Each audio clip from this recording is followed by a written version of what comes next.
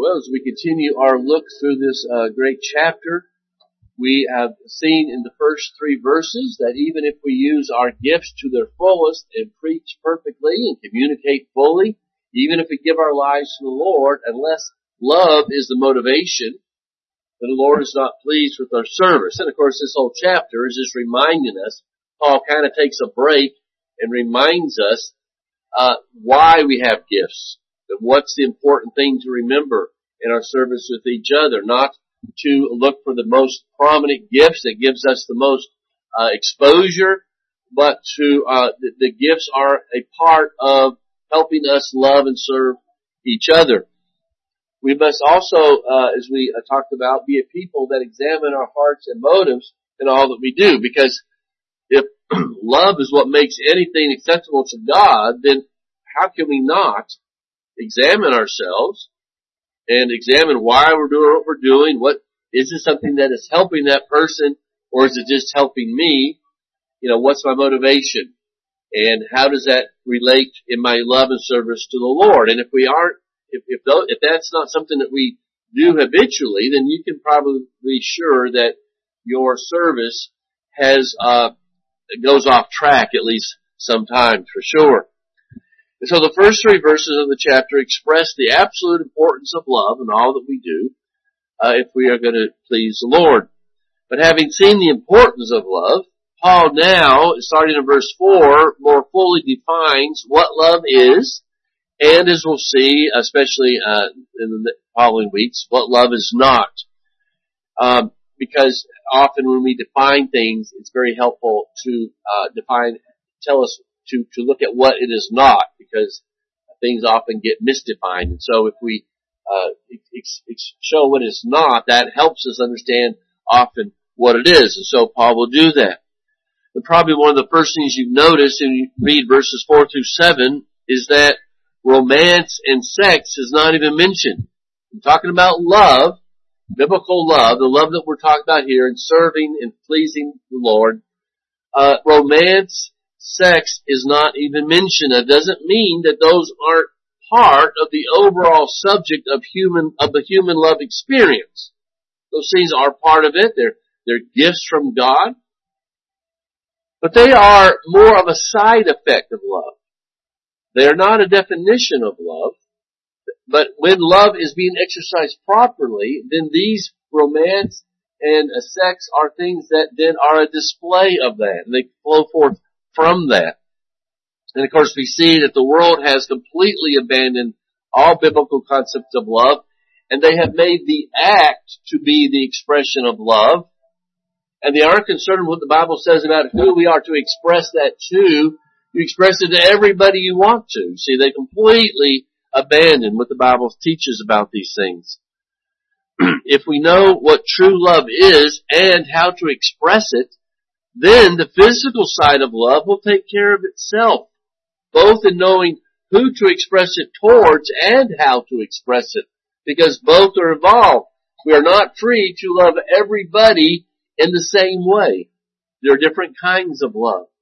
But the love, of course, that we're talking about here is the love that helps that person in a way that the Bible says is good for them. Not the way we feel like it would be good for them, but how the Bible explains it.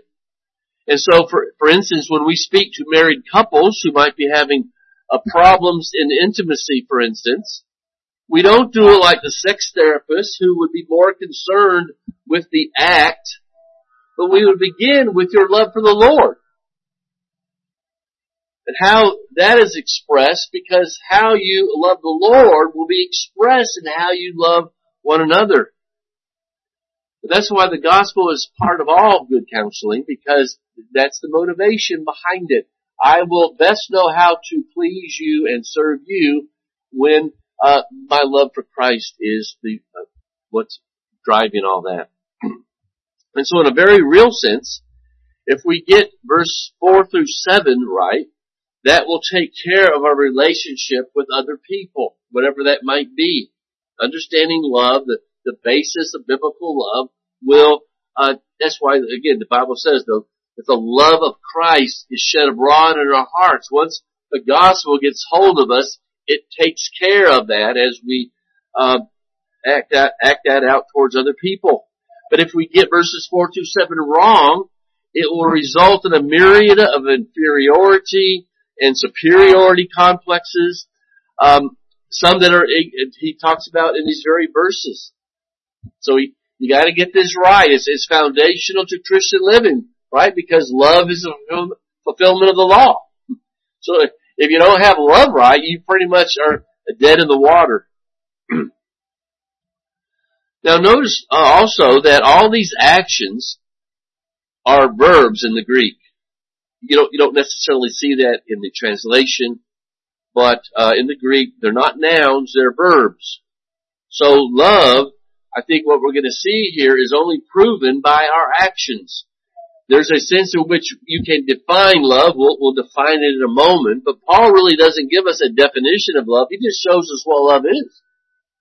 And so here the focus is not so much on what love is, but what love does. Not just knowing, but doing. So love is being patient. Love is being kind. It doesn't really matter what love is if you're not practicing it, right? So to best understand it, you have to understand that it is doing those things. In that sense, it is much like faith that can only be assumed by a faithful life, not by adhering to a set of doctrines. That's what James was saying, that faith isn't just believing facts. Faith is seen and proven by living a faithful life, a life interesting enough that results in loving your neighbor and so forth, right? And so we're not interested just in the nouns, we're interested in the action, in the verbs. And we also want to notice here that none of these are, Paul does not list a series of feelings. So please, I would implore you, if you haven't gotten to that point in your understanding and your maturity of understanding, do not define love by how you feel towards a person. But none of these speak to that. And again, that's how the world would grab hold of this. How do you feel towards somebody? But the Bible doesn't do that. We are human beings created in God's image. We are not animals. We do not act towards people according to how we feel or our impulses. And it's not that these don't have anything to do with anything, but we don't start there. Our love isn't determined by how I feel each day. And again, if God was like that, of course God doesn't change, so it's, in a sense, we don't have to worry about it, but we see what the damage that is done by people, by a man who is feeling good one day and so treats his family with some measure of kindness, is feeling bad the next day and beats them. Or whatever, right? No, that's not, love doesn't do that. So don't think of do I love that person? How do I feel about them? Because that'll always get you into trouble. Probably our biggest failure as Christians is acting on feelings and impulse without first thinking things through. The epitome of our sinfulness is deciding how we feel about something and then acting rather than thinking biblically according to the Word, according to what is right, and acting that out. Right? Can we not be honest? Can we be honest enough to admit that most of the time we get ourselves in trouble because we react by emotions and feelings, and we don't stop to consider what would Christ have me do in this situation. How often is your speech guided by your feelings rather than your mind being transformed by the love you have for the Lord? Now, there's a sense in which we really ought to just stop here and go home, because that's enough for me to work on. But that's always the case, and so we'll move on. So another way to think of this is rashness. If you see yourself reacting to things solely on emotion and feelings, you know that you're failing to use your mind, because God made us rational creatures. He gave us intellect. He gave us words and concepts to think about, to learn, to study. He did not give us emotions and feelings and said, okay, go out. That's kind of like your 3-year-old. You go out and do what you want to do. Well, who knows what's going to be done, right? Because we are to learn. We are to grow in our knowledge of the Lord and Savior Jesus Christ. We don't just react by how we feel. That's what the last couple of generations have been raised to sit at the keyboard and just, we have pages and pages of emojis in our computers, right? Just react to whatever's said, cancel them, whatever. Don't stop and to think about what you believe, to think about what they're saying, to think about what is right, to judge it by the Word of God. Just react to everything. And then one last thing to consider before we look at the verses in the context here is that this is also a portrait of Jesus Christ, who, of course, did all this, who loved perfectly. And so we will, from time to time, look at some examples where Christ did what we are studying here. And that, I think, will be good for us as well, because we desire to be conformed to the image of Christ, to live a God-honoring life, and these verses are giving us the basis for doing that.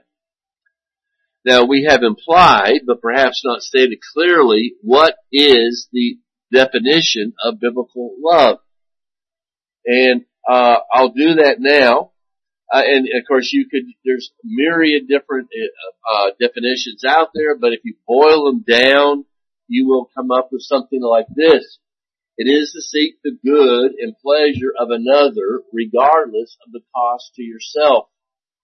It is doing, it is not just desiring. And if you think, of course, of the love of God, that would make perfect sense. First of all, love is concerned with what you need, not with what I need. So it's concerned about the object. But the object's good as the Bible described what is good. And then love has feet. Love is not just seen in how I feel towards somebody, right? It is what I do towards them. I'm concerned for their good, and therefore I do what I can for their good. And so with having said those things, the first two things we see today are that love is patient and love is kind. Patience. The KJV has long suffering. These are two words that are used for this. Generally speaking, there's a way in which some have described the difference between these two. I'll deal with that in a moment. But this is not merely the willingness to wait a long time, which is what we think of with patience, but to do so in a godly fashion. Patience, godly patience, is not just the ability to do nothing. You know, something's being done you don't like and you're not going to do anything. But it is to be able to not do that, but to do so in a godly fashion. To endure hardships and wrongs without falling apart spiritually by complaining or retaliation. So Paul declines giving a technical definition of love, and instead he provides us with a description of love. Love is being patient. Love is being long-suffering. Love is being kind. And of course, all these are, as you look at this, you notice that all these are things that the Corinthians have failed at to one degree or another. But we know not to cast stones, that all of us are capable of falling into these very same things. But the first two statements describe love in verse 4, that they are general. Here, love is patient and kind. And Paul then advances to things not characteristic of love. It is what love is not. As we'll see next week, love does not envy or is not boastful. And this just happens to be some of the characteristics in the Corinthian church, but he has to use some examples, so he's speaking to the Corinthian church. But finally, Paul concludes in verse 7 with 4 characteristics of love, none of which are selective or partial. In other words, he finishes in verse 7 with talking about how that love is to permeate everything. There is to be no selectivity with love. We'll get into that as we get there. And certainly the Corinthians' conduct in these areas was very partial and very incomplete. there, for instance, in verse 7, they bore some things, they didn't bear all things with each other. They believed some things, but not all things, and so forth. And so, Paul doesn't cover every aspect of love in this passage, but he covers certainly very nicely the problems that we've been reading about, and he covers enough so that we certainly have the building blocks to cover really anything situation we'd find ourselves in. Now, someone has this trying to explain the difference between patience and long suffering, because there's a nuanced difference in these different words, and both I think are involved to some degree in what love is and what Paul's trying to say. But they said that long suffering is that quality of self-restraint in the face of provocation that does not hastily retaliate or promptly punish. It is the opposite of anger. And he's coming at it from the sense that long suffering is directed in a lot of ways towards a person's actions towards you. You're long suffering towards a person. Whereas patience is bearing the circumstances. It might be a person, but it could be the general circumstances in which you are bearing up under that pressure, and to do so in a godly way. So patience is a quality that does not surrender to circumstances or succumb under trial. And so it is the opposite of despondency, and it's associated with hope. I am bearing up underneath this because I know that it will get better. I know there's a purpose. There's something greater directing my life than just how I feel right now.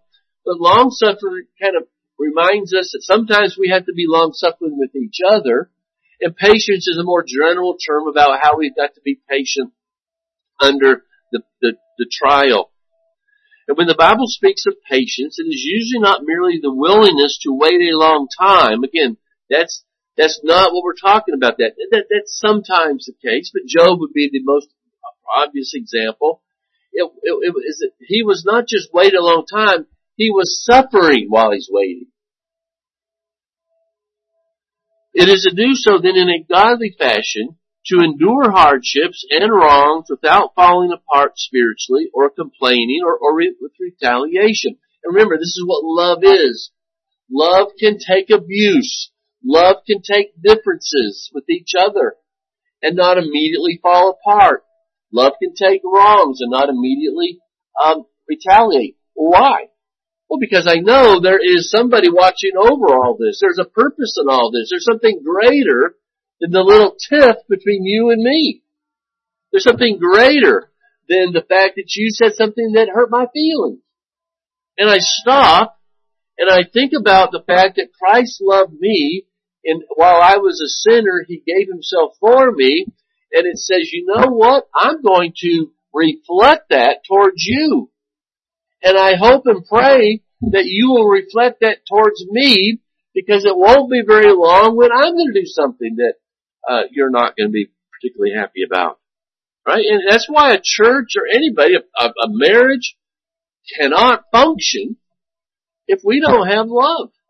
First for Christ and then for each other. And this is what, of course, making the Corinthian church fall apart.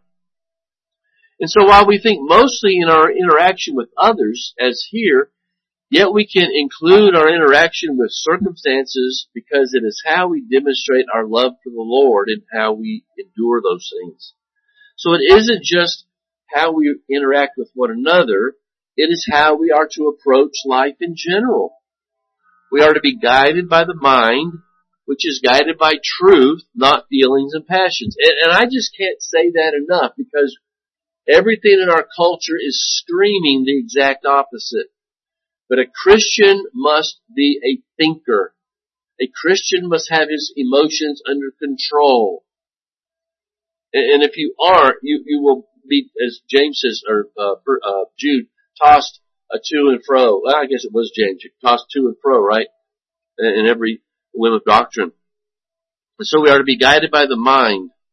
We don't strike back, not because we no longer have such desires and feelings, but because we are controlled by the Word of God under the power of the Holy Spirit working in us in love.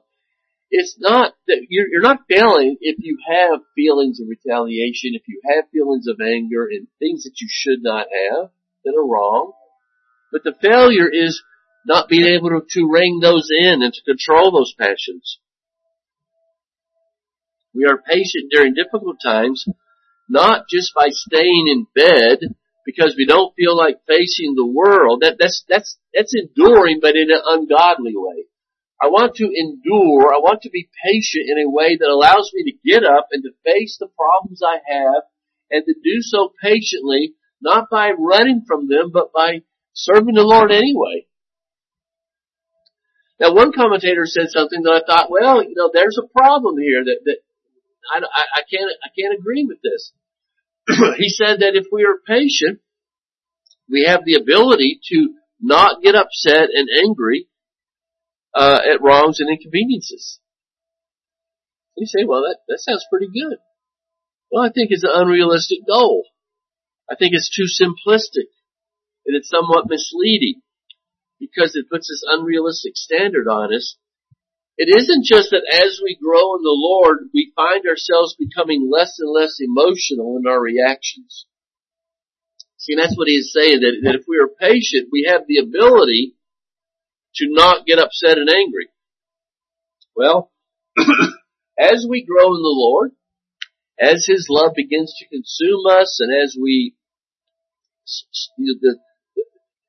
the doctrines of God's Word and the Holy Spirit conform us to Christ, I hope that we do see ourselves not getting angry and upset like we have in years past over certain things. But while we're in this flesh, we're always going to have feelings of anger and of being upset in one way or another. And so we got to be careful of thinking that, well, I'm only growing in the Lord if I don't have these feelings anymore. Because until the Lord glorifies our bodies, we're always going to have those feelings to some degree. And so our anger, for instance, might not be as strong as it used to be because these things don't have such a hold over us as they used to. But I would add to that commentator's statement that if you are wronged by someone and anger does arise in your heart, can you calm yourself by the love of God and the Word of God? See, can I react? Can I see that anger in me and say, well, you know what? That's a remaining sin, but I love the Lord more, and I want to serve Him. And so I'm going to say no to that. I'm going to ignore that. I'm going to be patient. Can you be patient when feelings arise? And so trying to suppress and eradicate feelings isn't the same as trying to be controlled by the love of God. You see the thing? See the difference there? There's a point where if we can eradicate feelings and all that, great, but there's just a sense in which we're not going to be able to eradicate sin. But if we can deal in a godly reaction way to those things, then now you've got something. If you can suppress sinful passions through love, you're starting to grow in the Lord. It's a bit like Adoniram Judson, who was the famous missionary to Burma. And at some point in his life, he was having an acute bout with guilt over some sin that he was maybe not doing as well with as he would have liked to. And so he felt he needed to be punished for his sin. And the best way to do that is to control his sinful flesh was to deny it any good thing. Well, that's not spiritual growth. That's monasticism. And the flesh will never be any less sinful. And so by saying, well, I do sinful things, so therefore the way to punish and to mortify my flesh is just not to give it anything, good or bad. Well, how was that helpful? The problem was he had it backwards. The best way to control yourself is to love Christ more than your fleshly desires. You see your flesh wanting to do wrong things, love Christ more, so it's easier to say no to those things. You know, telling your flesh, that you can't have something that's good for you, take a bath or whatever it is you're going to deny yourself. What is that helping? It's not speaking to the heart.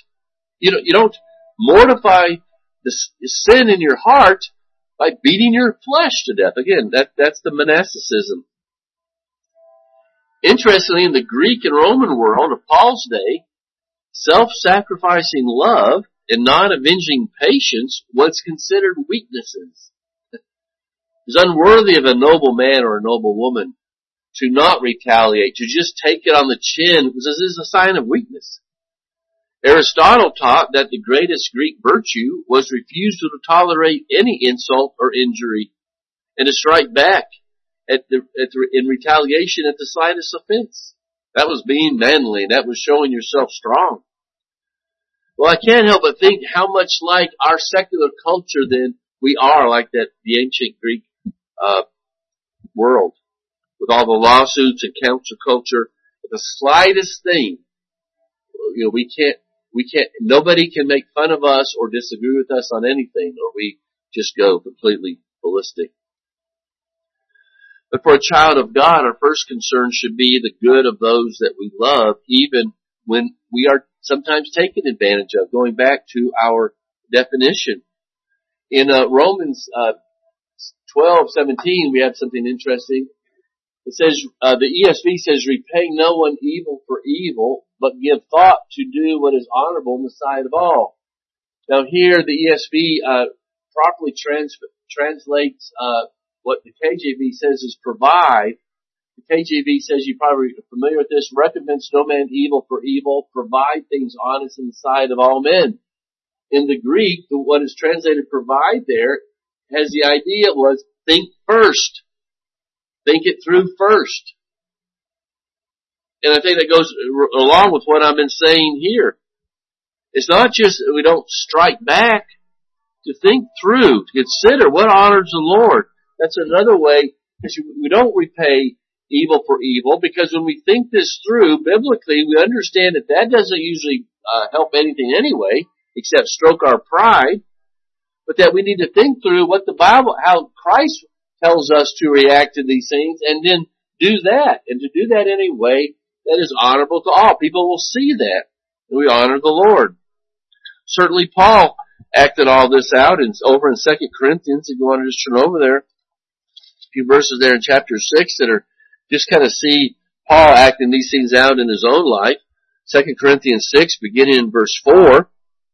But as servants of God, we commend ourselves in every way, by great endurance, in affliction, in hardships, calamities, beatings, imprisonment, riots, labors, sleepless nights, hunger, by purity, knowledge, patience, kindness, the Holy Spirit, genuine love, by truthful speech, by the power of God, with the weapons of righteousness, for the right hand and for the left, through honor and dishonor, through slander and praise. We are treated as impostors, and yet are true, as unknown, and yet well known, as dying, and behold we live, as punished, and yet not killed, as sorrowful, yet always rejoicing, as poor, yet making many rich, as having nothing, yet possessing everything. And there's just so many good things in there we can talk about. But you just see how Paul has been mistreated over and over again, and yet he is using all these things.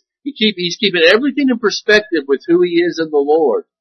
And he's able to deal with all of it in a godly fashion.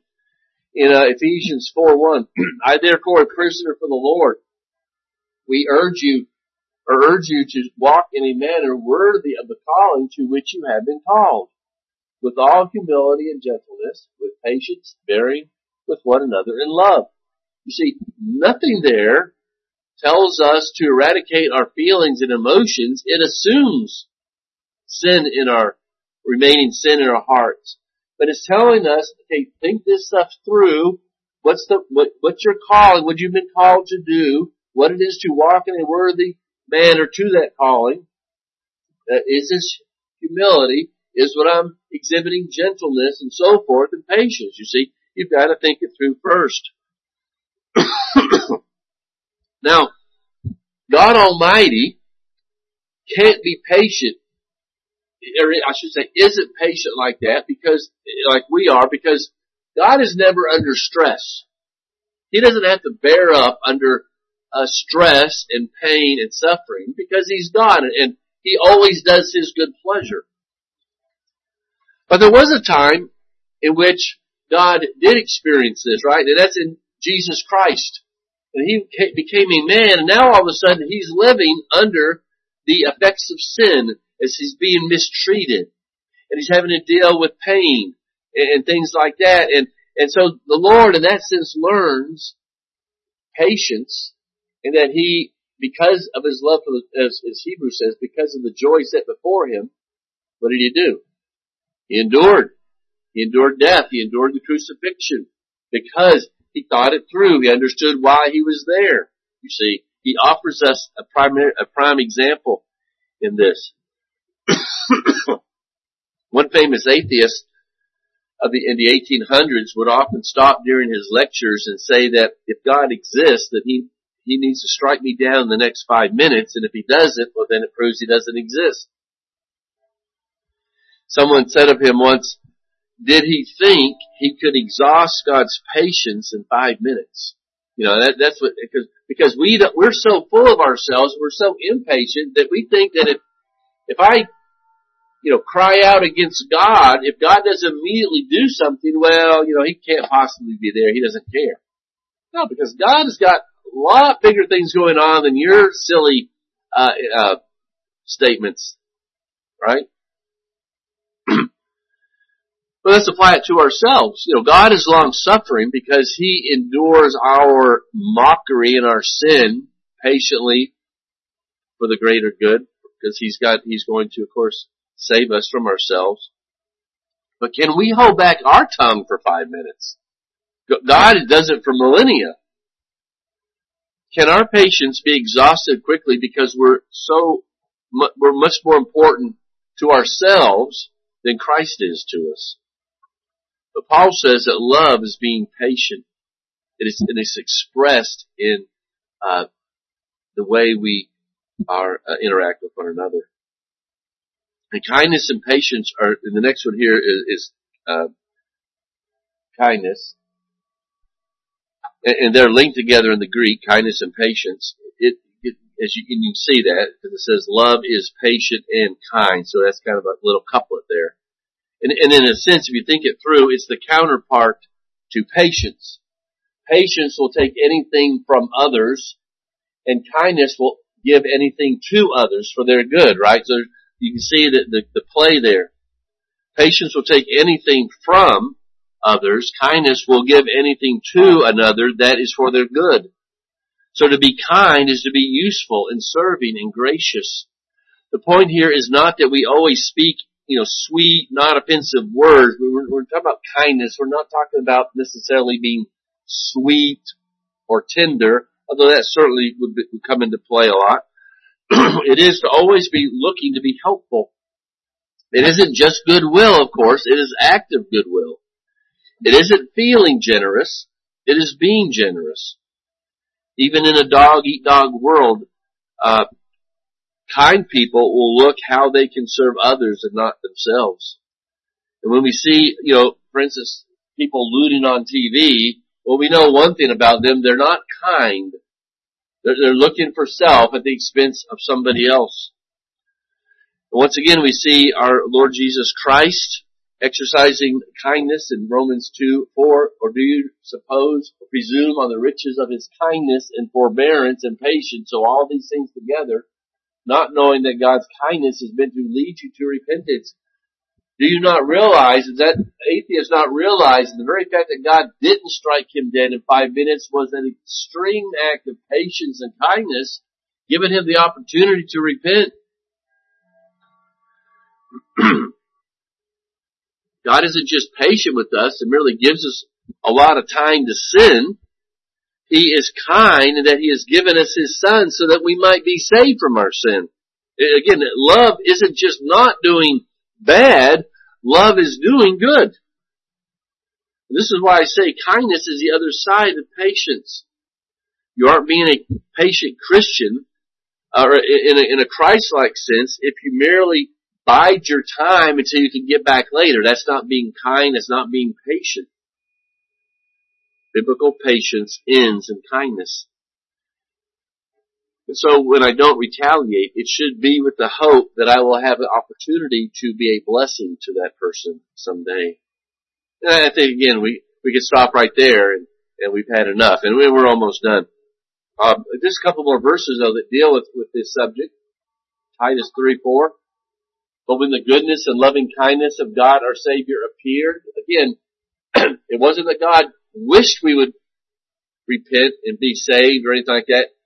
He was going to bring it about. He saved us not because of our works, done by us in righteousness, but according to His own mercy, by the washing of regeneration and renewal of the Holy Spirit, whom He poured out on us richly through Jesus Christ our Savior. Patience and kindness has feet.